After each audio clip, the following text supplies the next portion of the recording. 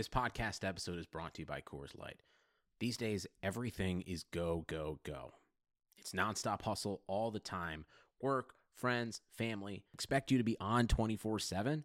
Well, sometimes you just need to reach for a Coors Light because it's made to chill. Coors Light is cold lagered, cold filtered, and cold packaged. It's as crisp and refreshing as the Colorado Rockies. It is literally made to chill. Coors Light is the one I choose when I need to unwind. So when you want to hit reset, reach for the beer that's made to chill. Get Coors Light in the new look delivered straight to your door with Drizzly or Instacart. Celebrate responsibly. Coors Brewing Company, Golden, Colorado.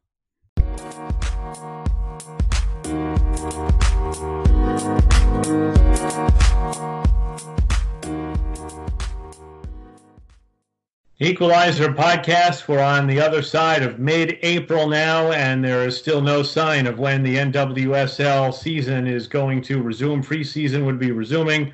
We have now passed the weekend where the NWSL season was supposed to kick off. And as we know, all sports around the country and really around the world have ground to a halt as people are trying to get a handle on the coronavirus. But we are back with Equalizer podcast each week. This week, we're going to be discussing our top 5 WOSO memories of all time, and then we'll be reading some that got tweeted into us over the course of the last few days. My name is Dan Lauletta. Chelsey Bush, John Halloran are with me, and I'm going to just go ahead and start with one of my oldest, fondest memories of WOSO, and then I'm going to let Chelsey and John take it. We're just going to do a little round table until we run out of them, and then we'll start reading some of them.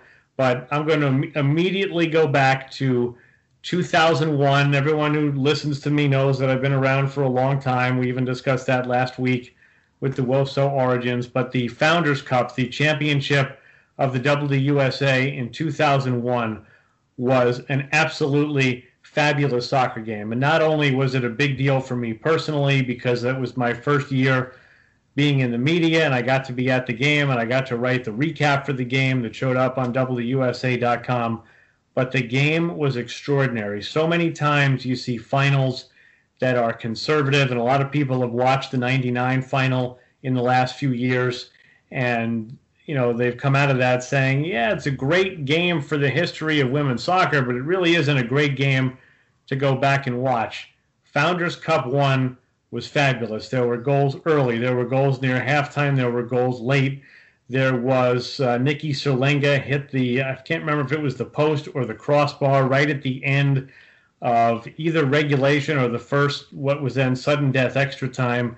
CC for the Cyber Rays was incredible in that game, and then hurt her hamstring and had to come out and didn't play in the extra time. And it ended when Julie Murray hit a PK by Brianna Scurry to give the Cyber Rays the win in that game. But if she hadn't made it, or if the Atlanta Beat, who lost that game, had made one or two others, the on-deck shooter for the Cyber Rays was Brandy Chastain. So we were one kicker away from Chastain on the anchor leg, shooting against Brianna Scurry, the two heroines of the 99 PK shootout, to either keep the Cyber Rays alive or win them the title. Turned out we didn't have to go that far, although we did have a Brandy PK in the semi against Gal Hong, who was the Chinese goalkeeper, but I could get off on a pretty big tangent. But that is a game, I believe it is available somewhere on YouTube, but it's really poor quality. But if anybody can figure out any way to see that game with reasonable quality, highly recommended. Also, 20+ thousand in New England for a game where there was one team in Atlanta and one team in California, and the game was up at Foxborough Stadium, the old Foxborough in New England. So fabulous game, great atmosphere, and that's my number 1. And John, Chelsey, you guys can fight it out for who goes next, and we'll just be off and running from here. Take it away, John. All right, so I'm going to go with a kind of an obscure moment and then build it into where it is today. So I want to start with the interview of Sam Mewis after the 2017 NWSL final. That's a good one. Because, they had just lost. They had just lost this very physical game where I think most neutrals would admit that Portland was playing some version of anti-football. And Mewis's determination and maybe even simmering anger in that post-game interview, and then everything that has come after that. They have been, since that moment, the most dominant team in the league. Their run in 2018, where nobody could even come close to match them. Then in the semifinals, they end up having to go to Portland because of the hurricane relocated semifinal. They beat Chicago. Then they beat Portland in front of Portland's home crowd in that final. And then leading up to this 2019 season, where obviously they ran roughshod on everybody. They beat Portland 6-0 in Portland.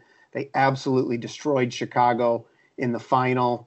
And I just think that if you take that moment, that post-game interview of 2017, and carry that forward through those 2 years, that was kind of the foundation that was built after the original foundation. So we all know the story about them drafting Mewis and Dahlkemper and Hinkle back in 2015, and how that built into the 2016 championship.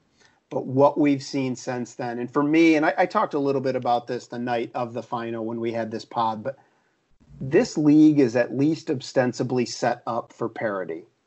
And we know that there's talent in every market in this league. And yet North Carolina, you know how they're going to set up. You know exactly how they're going to play. They've been doing it this way for years, and nobody has figured out how to stop them. No one has really come close. We can laugh about that underdog mentality that Riley, talks about, but it works. Their national team players like Mewis are bought in. Mewis is a player who came up through the league, and they have developed a dynasty. And I think one of the watershed moments in that was that post-game moment with Sam Mewis in the 2017 final. Can I just say, John, that it's been about 2.5 years since that game, and you have impressed me, because that is the first time I have ever heard anything related to that game be used in a best of list. Yeah, the game itself wasn't very good, was it? No, it was awful. And Mewis actually hit the crossbar, didn't she, from like midfield?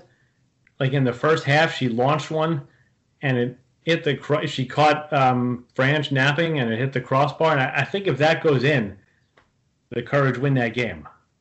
Yeah, I think the only thing I remember from that game is the fouls. It was not a good scene, but congratulations on getting that on the best of list. Chelsey, you're up. Wow, I'm not sure how to follow that. So I'm gonna go. My first pick is not quite as obscure as the two of you, but it does kind of, I guess, go along with what John was saying. But I'm gonna go back to what I think is the most, and pardon the phrase I'm about to use, balls to the wall game of soccer I might have ever seen in my life. And that is the 2016 semifinal between Portland and Western New York at the time, which became North Carolina Courage. I think that game had everything but a straight red, if I recall correctly. I think it was very physical. It was kind of a preview of things to come when those two teams would meet later. But that was when the team that would become North Carolina Courage really was the scrappy underdog at that point in time.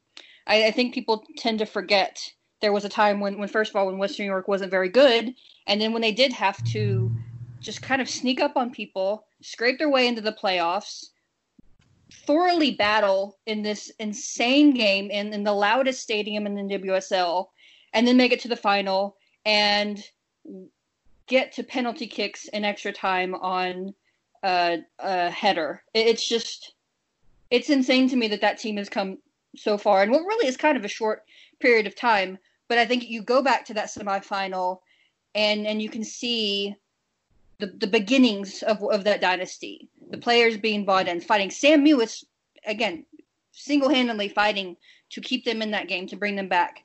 And I still go back and I watch that game sometimes, and I'm just amazed. It is the most insane game of soccer I think I've seen, at least in recent memory, and certainly in the NWSL, even more than that crazy Seattle Sky Blue game.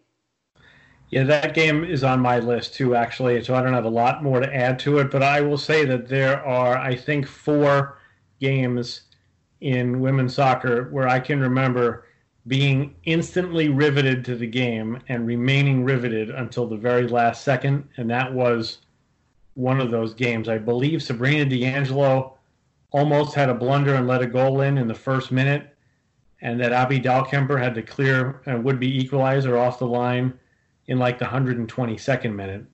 But just two things to add from that on a little bit of a tangent. Number one, nobody thought the Flash were going to win that game, especially when they were up 2-0 and the Thorns came back and equalized. But I can remember at the start of that season, I called a game when the Flash were at Sky Blue. It was their fourth game of the season. They hadn't yet scored in the run of play the entire season, and they actually did. I know they won that game with a late goal. I think they were down 1-0 and then came back and won it 2-1. But it wasn't like that Flash team came of age immediately when Paul Riley got there. And, I think that's a jumping off point. John, you talked about the draft in that 2016 game. But, yeah, that's also on my list. Extraordinary game. I don't think it's a conversation if you say what's the best game in the history of the NWSL. I think that game's number one. And the other games are, impressive other games, but I think everything else is down the line. So that's my second one right there. So do you want me to jump back in then? Please. Sorry to steal your thunder there, Dan. No, it's all good. We knew this would happen. Good. We knew we would overlap. All good. You're just upset that we maybe view things sort of the same way sometimes. I refuse to admit that. Is it okay if I jump in with international games, or yeah? Stick with? Okay, so I just want to say before I start, because I skipped the '99 World Cup and the 2015 World Cup finals because I think you could probably build Mount Rushmore from four moments in those games, and you guys might have some of those too. So I'm going to jump to some different ones. I want to start my international list with the 2019 World Cup quarterfinal. The U.S. beating France 2-1 in Paris, beating the host nation, and just the moment for me is just the atmosphere. It's not really even the game itself. I remember when we were sitting in that stadium before kickoff, maybe an hour before kickoff, it really seemed like the crowd might be like a 50-50 U.S.-France mix, but then the French fans kind of came in a little bit closer to kickoff, and it was more 70-30, I would guess. And the atmosphere before the game, when they were pumping the crowd up, but then really when France got one back, and it was 2-1 late in that game, the crowd finally, the French crowd, part of the crowd, finally really got into it. You started hearing the Allez les Bleus chants, and it was really a chilling atmosphere to be a part of, to be in that crowd at Parc des Princes and experiencing the last 10 minutes of that game were really remarkable.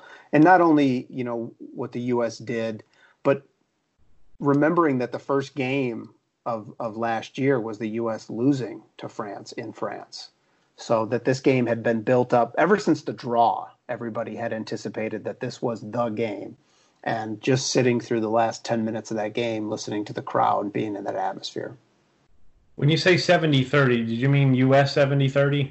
No, France, I thought it was early on. I just remember the feeling like before kickoff, it really seemed 50-50. But then when the crowd filled out, I felt like the French fans really made a much bigger. I don't know. What was your impression? Well, we had a slightly different viewpoint because I was in the stands for the game. You were with the press. Was the press in and among the fans for that game? I mean, we were. It's like it was. I don't even know what you'd call it. It was basically. Yeah, there was no press box per se. Kind of like the final, the games in Lyon. Yeah, exactly like that. So you're kind of with the crowd. I thought it was more U.S. than France, and maybe because I was a little bit disappointed that not that there were a lot of U.S. people. That part was great, but I thought I was maybe hoping there would be more French support for that sort of game because that game was since December everyone knew that game was the most likely scenario. I do think it took until the last maybe 20 minutes of the game for them to get into it. And then the last 10 minutes, I thought their chanting and singing really took over the environment. Yeah, completely agree with you there. I think once they scored that goal, like you said, once Renard got that goal, that's as loud as I've ever heard women's soccer stadium, and really probably pretty close to any stadium I've ever been in my life. All right, Chelsey, you're next. All right, I'm gonna go back to the NWSL, though I'm gonna talk about who was formerly an international player. So my next moment is Amy Rodriguez's first goal for Utah, and that's because it was the first goal she scored after her ACL, which of course came about 1 goal in 48 minutes after coming back from having her second child, right? Right. And so I just, as a woman, to see other women, I don't think. And I've never had kids, so I can't speak for this any more than you two can. But I don't think anyone understands how difficult it seems to be to come back to be an elite athlete after having a child, and to see women do it multiple times, do it over again, and then to get back to an extremely high level and to be able to produce is just very inspirational for me, and especially for her having just about 2 years off. That moment, you could just see the relief for her to get that one off her back, to be like, okay, you know what, I can still do this. And yeah, maybe she's not the same player she was 10 years ago, but to see that she still has those floppy ankles was just very, very touching for me. Now, you actually mentioned a goal that I don't remember, and I know she scored one. I don't remember her first goal. Do you remember the details? I don't think it was anything special. I just know that it was her first goal for Utah. Was the first one after her ACL. And I just remember feeling like, oh my, I don't even know her personally. I've talked to her, I've met her, obviously. She's a very nice person, but it's not like we're friends. But I felt so happy for her. And that's not a feeling I get a whole lot in soccer. Because generally, as a person, I was like, you have worked so hard, and it's nice to see people kind of get the rewards for what they've worked for. When you bring this up, I can remember the game when she came back from the pregnancy against, I think, Boston, and she scored that goal, and she looked like $1 million for about 60 minutes, and then she tore her ACL. I can remember the look on her face when she went down. You could see the resignation and the realization on her face about what happened. And that I don't know that there are that many more impressive comebacks when you double that up, because, like you said, a year off for pregnancy, and then a whole other year for the ACL. So she basically went more than 2 years and played an hour of soccer. And yeah, she's been pretty good since then. Not what she was, but still a very effective player. Ankles are still floppy. Ankles are still floppy. All right, let's do one more round each before we head to the break. And I'll go to the international stage as well, and I'll go to the 2012 Olympic semifinal. Maybe that's a little bit of a gimme, and that was actually on the other night. I did not stay up. I have it recorded, so I may go back and watch it at some point. And so much happened in the game. It was, of course, USA 4, Canada 3, and we remember the Morgan goal to win it at the, stoppage time of extra time, and we remember the weird call against McLeod when they refereed gave the U.S. the indirect free kick for holding the ball too long, and I'm glad you had that reaction, because it's one of the silliest calls I've ever seen. And then a really poor handball call on Marie-Yves coming back, on the recycle after the free kick. But what I took away from that game was Christine Sinclair scored the hat-trick. She gave Canada the lead 3 different times. Yep. I don't know that I've ever seen a more inspired performance by an athlete in any sport, in any one specific individual game. There's obviously a few others that come to mind that contend, but Christine Sinclair was so inspiring in that game. I can't get that out of my mind, and I have been rooting hard for Christine Sinclair to do something for Canada. Since then, I think it was really impressive that they came back and beat France the next game to win the bronze. They got another bronze at the last Olympics in 2016. I think it is telling that Canada has never beaten the U.S. since then. That was supposedly the moment where they drew even or had their big opportunity.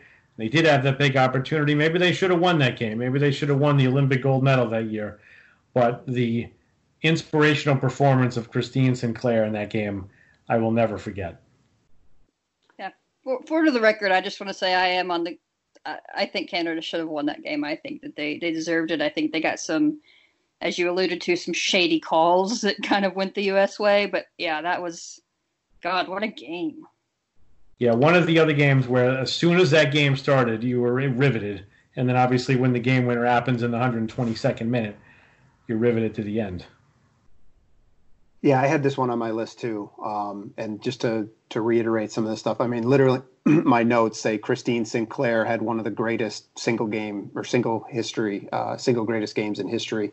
And I had the 5-second call and all of that. A couple of things just to add on to that. The U.S. had lost in the World Cup final the year before that. So this Olympic, I thought, was very important for the U.S. to kind of get back on track in that regard. So this win setting up that rematch in the final against Japan, and the physicality of this game. If you guys remember the head stomp. Yep. Tancredi on Carly Lloyd. Yeah. And that's where Canada got a favor because she should have been off in that game. For sure. And the rivalry at this time, now the rivalry isn't what it used to be, but this was kind of, this is probably the peak moment of the Canada-U.S. rivalry. And then one last thing I'll add, because I think the moment is Morgan scoring the goal, which seems obvious, but I think in retrospect, people don't remember Alex Morgan at that moment. Morgan at that moment, this was really her first year starting. She didn't start the games in the 2011 World Cup. She was a sub during that World Cup. And 2012, I thought she had one of the single greatest years. I thought she should have won the FIFA Player of the Year that year, and she didn't. They gave it to Wambach that year. But then also Morgan scoring with her head. When she had come onto the scene, she was known primarily for her ability to get in behind with her speed. And this really showcased how she had a more dynamic game than I think a lot of people gave her credit for, her ability to battle physically and battle in the air. Yeah, that's well said. And I agree. She should have. That was her 2020 year, right? 20 goals, 20 assists. It was, yeah. And it was, I think they gave it, well, I think one, they give FIFA awards are given out based on reputation more than anything else.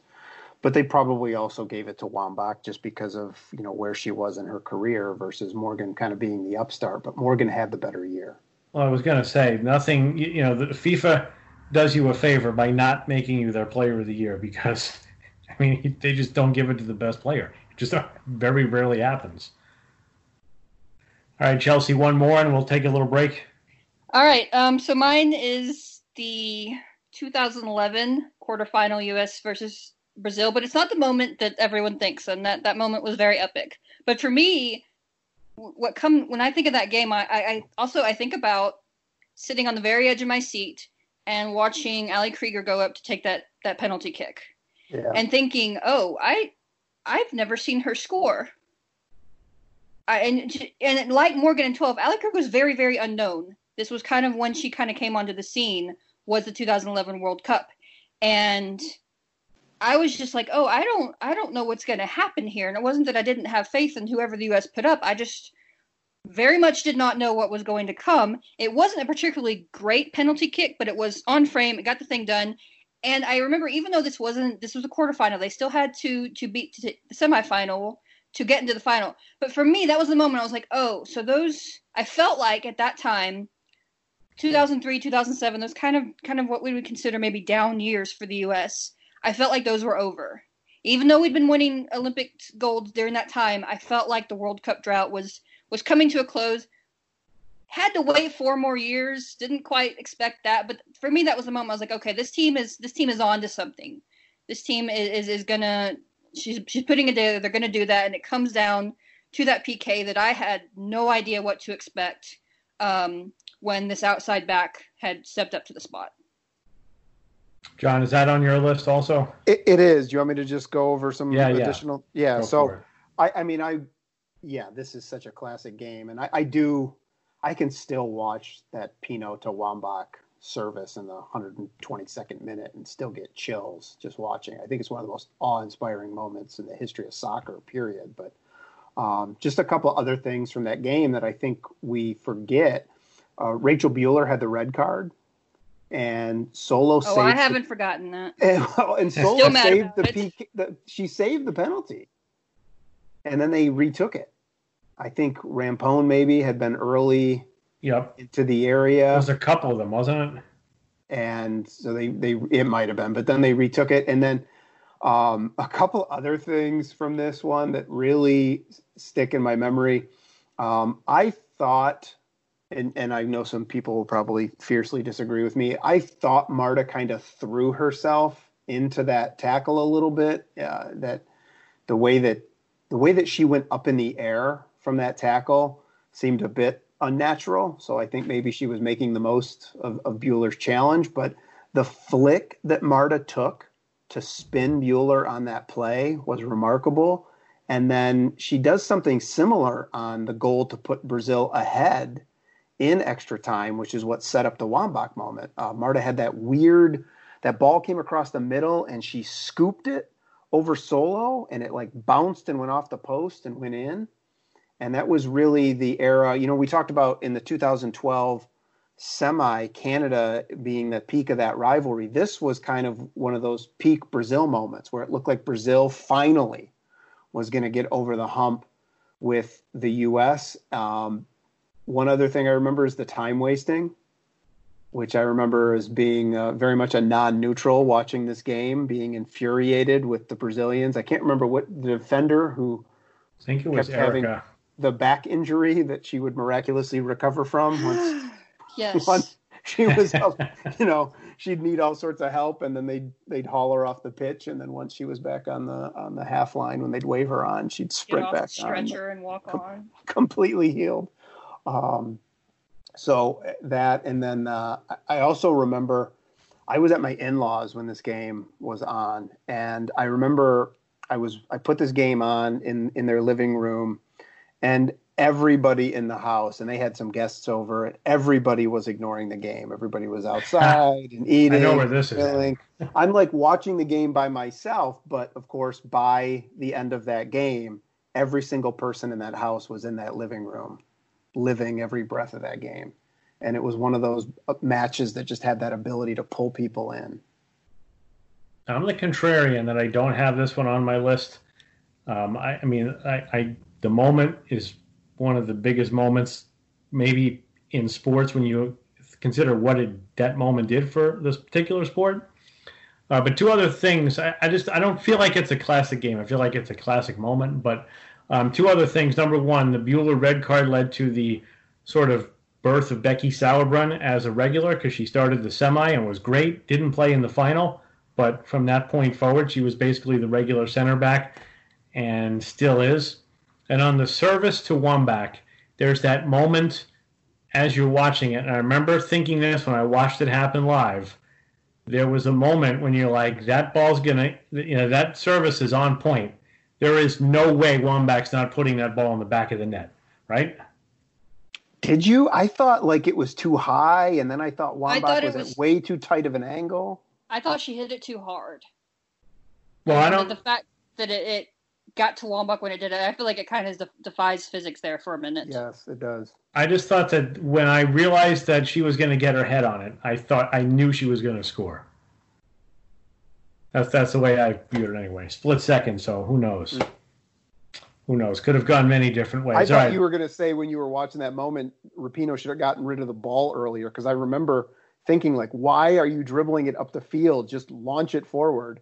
Well, the thing was, there was a Brazilian defender in there, I believe, holding Wambach on side. So that I think gave Rapinoe a little bit more opportunity to serve the ball she really wanted, because it wasn't a timed run as it should have been, because Brazil was a mess. The time wasting that was infuriating you while you watched it probably ultimately cost them that game, because if they just dribbled that, they were the better possession team with one extra player.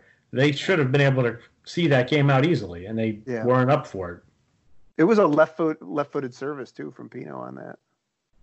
Yeah, as you said, fantastic moment, and it really did wake up the entire. I mean, that moment literally woke up what at the time was a bit of a dormant WOSO America, and it hasn't been a straight shot upward since then. But everything we're doing right now feeds back to that moment. All right, let's step out. We've got a couple more each to go through. We'll read some of the ones that were sent in to us via Twitter. Dan Lauletta with Chelsey Bush and John Halloran on the Equalizer podcast.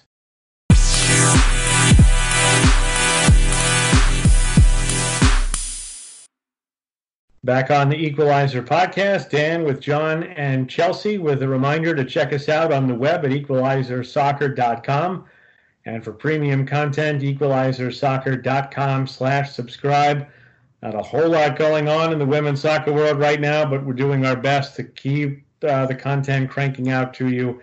And hopefully sooner than later, we'll get back on the field for both the league season and the United States women's national team season, as their Olympic Games have been postponed at least until 2021. We've been going over some of our favorite women's soccer memories, and I'm going to throw out an interesting twist here from the 2015 Women's World Cup. I know the final was not a great game, but one of the iconic performances ever by Carly Lloyd, the midfield goal and all that. But I'm going to go, and this is a little bit personal for me, the Germany-France quarterfinal in that World Cup. And I had flown to Canada that day and was going to the quarterfinals the next day in Edmonton. And I got to my hotel room after quite a long day of travel, literally turned on the television, and it was tuned to the channel, and they were standing at midfield ready to kick that game off. And that was another game that I thought carried me from the beginning of the game to the very end of the game. And if you remember, it was Claire Lavoisier that missed the PK at the end. And I can remember the visual of her crying in Philippe Bergeroux's arms after missing that PK. France had numerous opportunities to win that game and just couldn't quite get over the hump. They had chance after chance after chance, but that game was back and forth, and I remember being so tired watching that game, but desperately hoping for extra time because I needed to bridge the time between that game and the USA-China quarterfinal, and I really didn't want that much time in between because I needed to keep myself awake after traveling all day and didn't sleep a lot the night before.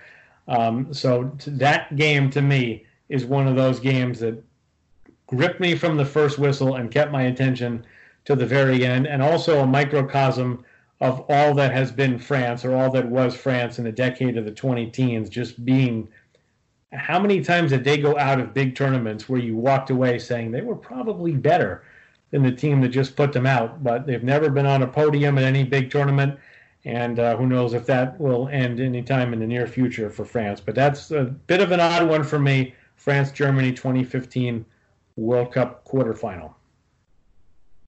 Oh, you had to bring up Lavoisier crying. That's one of the saddest moments for me in the game. That was just heartbreaking.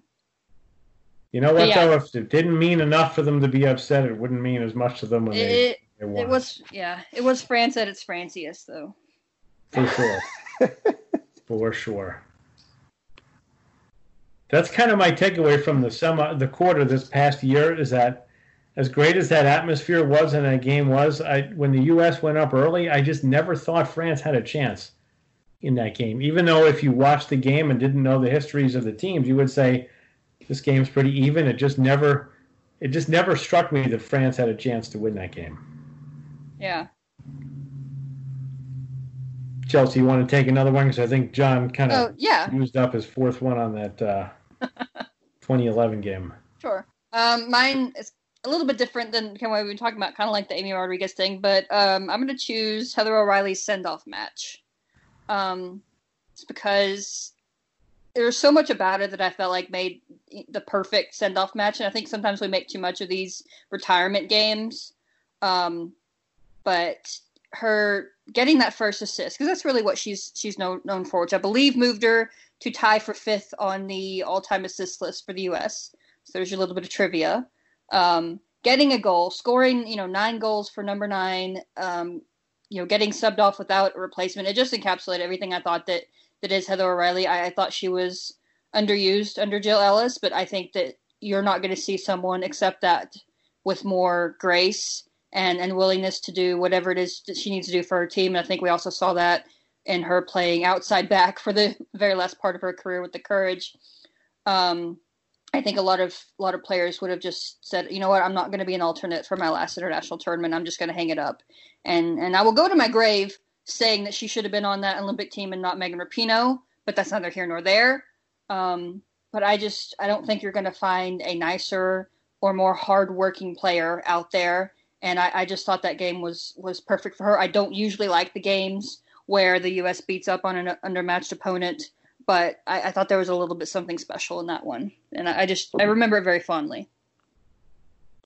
I think Megan Rapinoe will go to her grave thinking Heather O'Reilly should have been on that Olympic team ahead of her. I think Jill Ellis might even go to her grave wondering the same thing. If we're being honest about it. I heard a good Heather O'Reilly story recently that opening day 2016, she had a chance to tie for FC Kansas City with a PK in like the 89th minute, maybe later, and she hit the post, and they lost the game 1-0, and the coaching staff found her the next morning on a practice field working on PKs and also working on some shot from a spot that she had missed a sitter during that game. And they were like, what are you doing? This is a recovery day. What are you doing? And she was like, I can't live with myself having missed that PK and having missed this other opportunity. And that was beginning of 2016. So, she had nothing left to prove at that time, but that's what she was doing, proving it or trying to prove herself every second. And I thought that was a pretty cool story. All right, I'm going to go for my fifth and final one, and I'm going to go back to 99, but not the game and not the celebration or the winning PK or what it meant, but the moment when Christine Lilly cleared the ball off the line in sudden death extra time. Yeah. And I watch, as you guys both know, I watch about every sport there is, and I've been doing so for a long time. There's like 4 or 5 moments as I've watched sports where I feel like my heart skipped a beat for a moment. Not like the riveting game like we've talked about, but the one moment. And you can see the ball go past Brianna Scurry, and she looks up, and in an instant you're thinking, oh my goodness, this is going to end with China winning. And then Lily clears the ball off the line. And then somebody else actually, I think, made a second touch to get it out of danger. That moment, which in the Girls of Summer book, I think it was Tony DeChico called it an ordinary moment under extraordinary circumstances, which kind of defines Christine Lilly's career. But that one moment, I will never, ever forget. And that's my 99 moment. That could go on the Mount Rushmore of moments, I think, for sure. Definitely. And sudden death, remember, so the ball goes in, it's over. Yeah. That's why I think there's probably 3 moments from that game between Lily's clearance, Scurry's save, and then, of course, Chastain's penalty. Yeah, which, by the way, you get to go back. Scurry was like 5 feet. Both keepers were. It was the way they did it. She was like 5 feet off the line.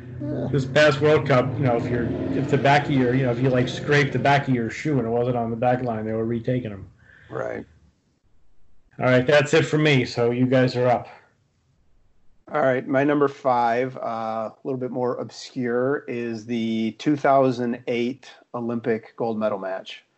And I don't think the match itself was that special. I think the whole tournament, the U.S. maybe didn't play great, but that was, I don't know if you guys remember, but that was the tournament that Wambach got hurt right before she broke her leg in one of the send-off match. And so they went into that tournament without their top forward, and they really had to grind their way through that tournament. And I remember very clearly that game, I can't remember where the 2008 Olympics were at. Were they in Japan? No, 8 was Athens. Okay, because I remember the game was on. I think 2004 was Athens. Okay, where was 08 then? Wow. Well, it doesn't really matter. I remember the game was on at 9 in the morning.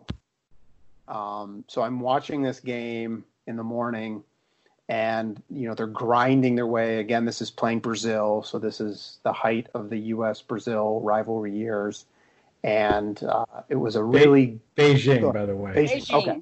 And it was a really gutsy win, and it was Carly Lloyd scoring in extra time to secure the win, and kind of the beginning of her run of big goals, because she scored the game winner in '08 Olympic final, the 2012 Olympic final, the 2015 World Cup final.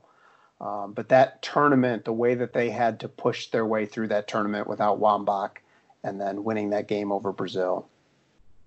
And wasn't Angela Hucles the leading Yes. scorer on that team? Well, she was definitely the one that they used in place of Wambach. So. And I'm a big Angela Hucles fan, but when you think who's going to replace Abby Wambach, that's not the name that comes to mind. I think maybe Natasha Kai too was one of their forwards at that tournament. She was there. I think Hucles was the top scorer for the U.S., which is again a little bit unexpected. But that was also the tournament where like Rodriguez and Holiday and Heath kind of came up, wasn't it? Wasn't that the New Kids tournament? I think it was, and there was also a Hope Solo save in that game that was off the charts, unbelievable. And remember, she had been like ostracized from the team less than a year earlier. Yeah. And that was that tournament was in China too, right? The '07 World Cup? Yeah. Yes. That game, I left for work at about 4:00 in the morning to get to work in time to watch that game. And about 15 minutes in, was not too pleased that I'd been up at 4:00 in the morning to watch the U.S. get toasted by Brazil. Yeah, a lot of similarities between those two games. Think about it.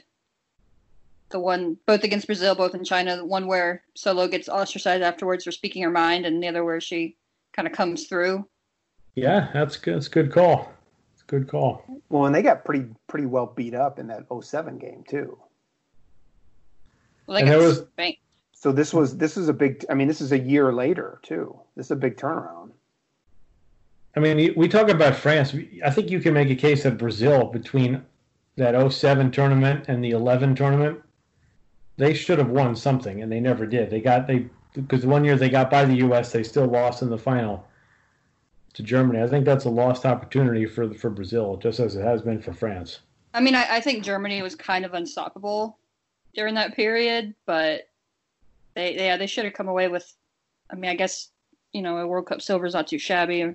Olympic silver's not too shabby, but that was the World Cup. Germany didn't give up a goal the entire tournament, I think.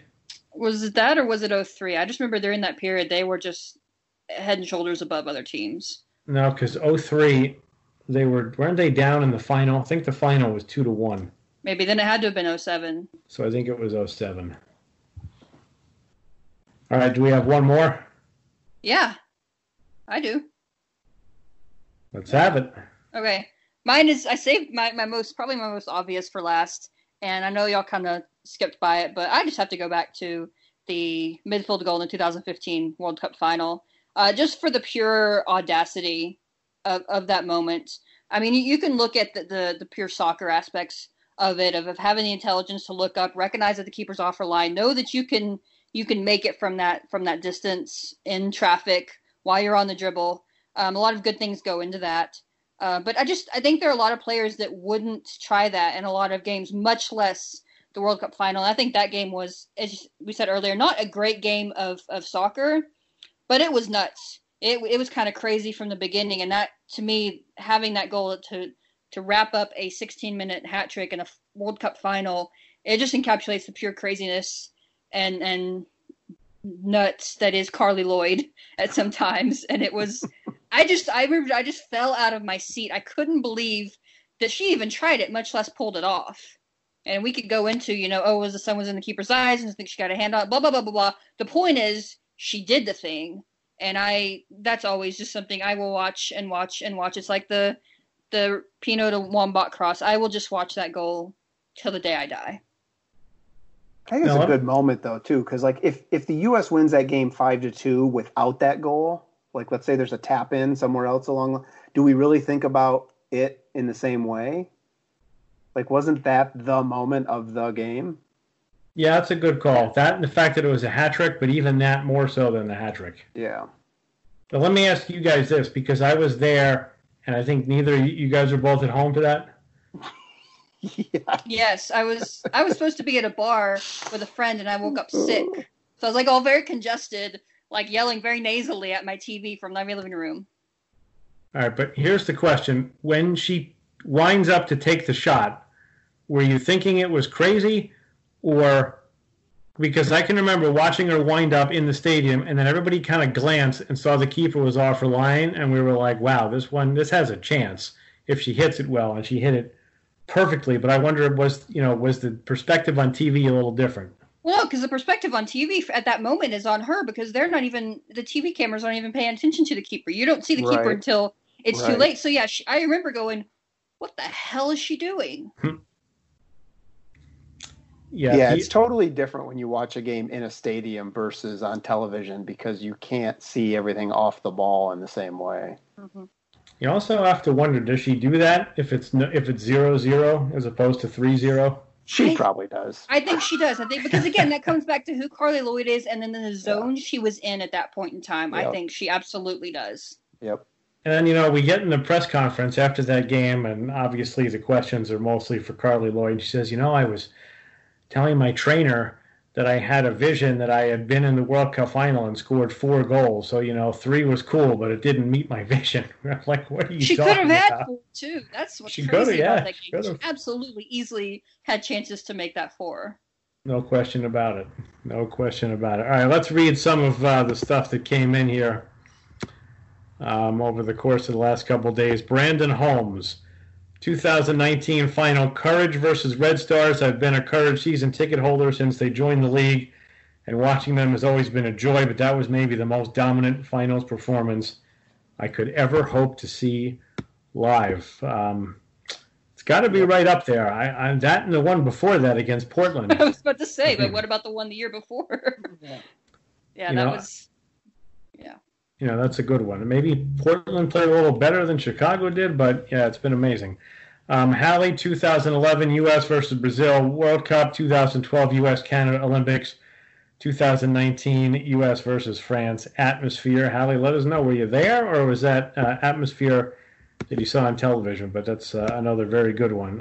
KTB, 2011 World Cup versus Brazil, 2015 World Cup final, and 2019 World Cup versus England. That's the game that kind of gets lost in the shuffle. Ooh. That was a good game too, though. Yeah, and England, it was. England walks away from that game thinking they maybe should have won that game. That was, I think, during that entire World Cup run for the U.S., the moment I thought they came closest to losing.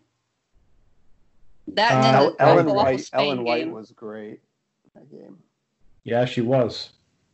Spain, I think, was a harder game maybe than some of the others, but Spain can't score, so that game could have been. I felt like the U.S. could have wasted the game, but I didn't necessarily think Spain had it in them to win. I thought England had it in them to pull it off. I just think it was the U.S.-England was a good game. Excellent game. Ooh, I was a ball of nerves. Kiara, Carly Lloyd, game winner for both Olympics, her hat trick in the 2015 World Cup, also the half-field shot. How about the 2012 Olympics? Full disclosure here, I was on a trip for that gold medal game, and I was up in the mountains with no internet access, thinking this is beautiful, I'm not going to find out who won, and it was actually on the front page of one of the newspapers in one of the grocery stores that the U.S. had won, so I don't have a lot of memories of that game. Either one of you two, 2012 Olympic final? I mean, I think it gets overshadowed by the semifinal. It was against Japan, so there's a little bit of redemption. I didn't ever feel like, I felt like the U.S. had it from the time it kicked off. Maybe not as much as they had it in 2015, but I thought they were the better team. I don't remember anything particularly outstanding from it, but just I was kind of glad they beat Japan because 2011 hurt. Didn't we all kind of think Japan had a shot in that 2015 final? I think after 2011, you learn to not count Japan out because none of us thought they had a shot in 2011. Right. It's true. All right. One other thing, by the way, about that 2012 semi, that game was at Old Trafford. It's one of the most hallowed grounds in soccer in the world, and that probably adds to the moment of that U.S.-Canada game. Amanda Silva, I'm from Brazil. My top favorite is the 2007 World Cup, U.S. versus Brazil. Cristiane, Daniela Alves, Marta. That team was amazing. plus 2016 Rio Olympics, U.S., France, and Canada, Germany, because I was at the stadium, and it was a dream come true to be able to see all those top players in action. Great memory there. Thanks for sharing. How about 26? This is me talking. How about the 2016 Brazil-Australia Olympic quarterfinal? That was another kind of helter-skelter game. That was brutal, though, to watch them afterwards. With the Marta missed the PK, right? But then it didn't cost them the game, but they wound up losing it. Oh, they won that PK shootout, but Marta missed one, right? I think so. I just remember seeing Australia. It was Lydia Williams who was just absolutely devastated. Yep. And they always have to close in on the people that are crying. Nobody wants to see that. All right, Tim Dodge scoring for Carly Lloyd scoring from midfield in the 2015 World Cup final, and Official Ray Untamer.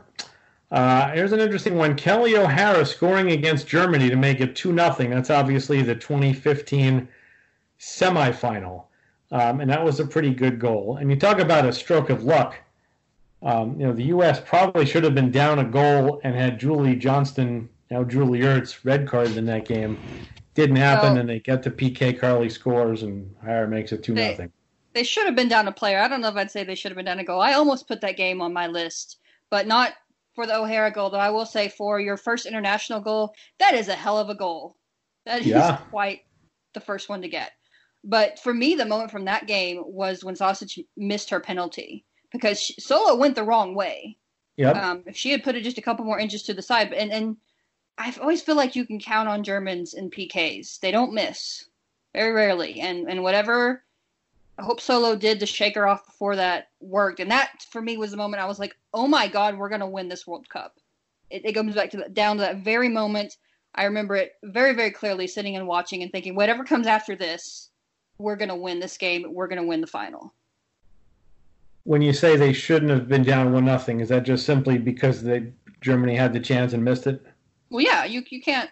I think Ertz should have been, or Johnson at that time should have been sent off, and then maybe I don't know, I guess, was it Whitney Anger or Christy Rampone plays the final? I don't know. But I don't think that sending off Ertz changes them missing that PK. Ertz, by the way, this is an unpopular take, worst American player in that final. How about that? Yes. In the final or in the 2015 in the final? She had that own goal. She had a couple of mishaps. I agree. I remember the semifinal, obviously, that you guys were mentioning is bad, but I don't even remember that. Maybe it's just because the U.S. dominated that game that I don't even remember. I mean, her scoring that own goal by that point in time was a kind of a moot point. The U.S. was going to win, but yeah, I agree. She was easily the worst player, and probably both those games, to be honest. She had a hell of a tournament, but you could definitely see some nerves and inexperience kick in there towards the end. Well, that tournament too was ironic because that was Sauerbrunn was unbelievable in that, but didn't make the same type of noticeable plays that Ertz or Johnston made, and so Johnston made the best 11 team? Yeah. And Sauerbrunn didn't. Yeah, it's more than 11, but yeah, it's an all-star team or something. It was, that all-star team was ridiculous, but it's also it's kind of like the best of. It's whoever they're talking about the most, right? And you never talk about Becky Sauerbrunn because she does things 5 steps ahead before you need to talk about it. She was the best player in that tournament, and ironically, Ertz was the best player, I thought, in this past World Cup. And Sauerbrunn had some iffy moments in this past one. There is no question about that. I think that's all we got. Any honorable mentions? An honorable mention for me is just Rapinoe taking her golden boot or golden ball trophy after the World Cup this year and just standing there and realizing she had the entire sports world in the palm of her hands in that moment, because I've never seen a player dominate on and off the field like she did at this last World Cup. So that's one that almost made my list. See, I almost considered Rapinoe taking a knee for the anthem, because no matter what your politics are, to see someone recognize that she has a platform and to use it for something that she believes in passionately, I think is very inspiring. And I think she's continued to speak up because she has that opportunity that the other people don't have. Chelsey, I was going to ask you, because you mentioned the O'Reilly send-off game. Wasn't that the first time that Pino knelt for a U.S. game? In that game in Columbus? It was right around that time. It might have been. I think that was the first, because I just remember it being overshadowed, or not O'Reilly being overshadowed in that game, because I think that was the first time that she had done it. Yeah, you might be right. And ironically, when she did that, because she first did it Labor Day weekend, I think, for the rain. And John, was that in Chicago? Yeah, she first knelt in a NWSL game in Chicago, and then they had was it October international break a week or two later? Because then I think it was September, but it was definitely the fall of 16. Yeah, because there was the Chicago game, and then the week after was the Spirit game where they played the anthem when they were in the locker rooms or whatever. And then somewhere, right. I can't remember where the international break fell in that. And the ironic part of that, Chelsey, is that by kneeling back then, she almost cost herself the platform that she wound up having. She did, and I've always kind of criticized her a little bit for backing down when the fire got hot, because the people that she's supposed to be standing up for don't have the option to back down. But I still think she has kind of gone on and used the platform that she has to speak up for what is right and what is wrong in this country. Right, and U.S. Soccer also kind of, I think she had backed down before that, but U.S. Soccer put out that ruling, which I think happened during the next year She Believes Cup, that everybody had to stand for both teams. But I think she's taken that and said, fine, I'll stand, but I'm going to do all these other things. And one way or another, I'm going to get my message out. And by the way, I'm still going to be good enough that you're not going to be able to get rid of me. I'm going to make you take me to all these tournaments and speak out, which is why I just am so impressed with what she's done in the last year. Any other parting shots, honorable mention moments? I thought about Sam Kerr's 4-goal game for a while. I think that's pretty notable for the NWSL. Crickets? Yeah, that was great. I was at that game. A couple of individual moments. I remember there's been a handful of Kristen Press goals in the league that were just jaw-dropping. There was one where she turned Yale Averbush and just bent one into the far corner. That's one of the best goals I ever saw. And then there was that one in 2015 where she ran at the entire Western New York Flash defense and scored. And that was when their center backs were Engen and Dahlkemper. So there's been a few of those individual moments too. Yeah, the Kerr 4. The thing about the Kerr 4-goal game, somebody tweeted at halftime of that game, this might be the least compelling NWSL match I've ever seen. And it was so true. It was 3-0 rain at Sky Blue. The game was literally non-competitive. And Sam Kerr just literally put the team on her shoulders in the second half. And don't forget, she missed a PK. She hit the crossbar with a PK to win that game, and they recycled, and the rain never touched the ball again. And then Kerr, who's a 5'0", went up with a header for her 4th goal to win it in stoppage time. All right, one more thing before we go. We invited some more Origin emails. So Amy Morris sent one in midweek, grew up with season tickets to the WUSA Courage, and those games turned into my favorite childhood memories. I always loved the women's national team and discovered the NWSL when the Courage moved back to town. Loved every minute since. Easy to love when you're winning the Shield and the title every year, but hopefully you stay around for the long haul, Amy, and thanks for sending that in. John and Chelsey, thanks for sharing the memories. We'll come up with another great topic to banter about next week. Thanks for listening to the Equalizer Podcast.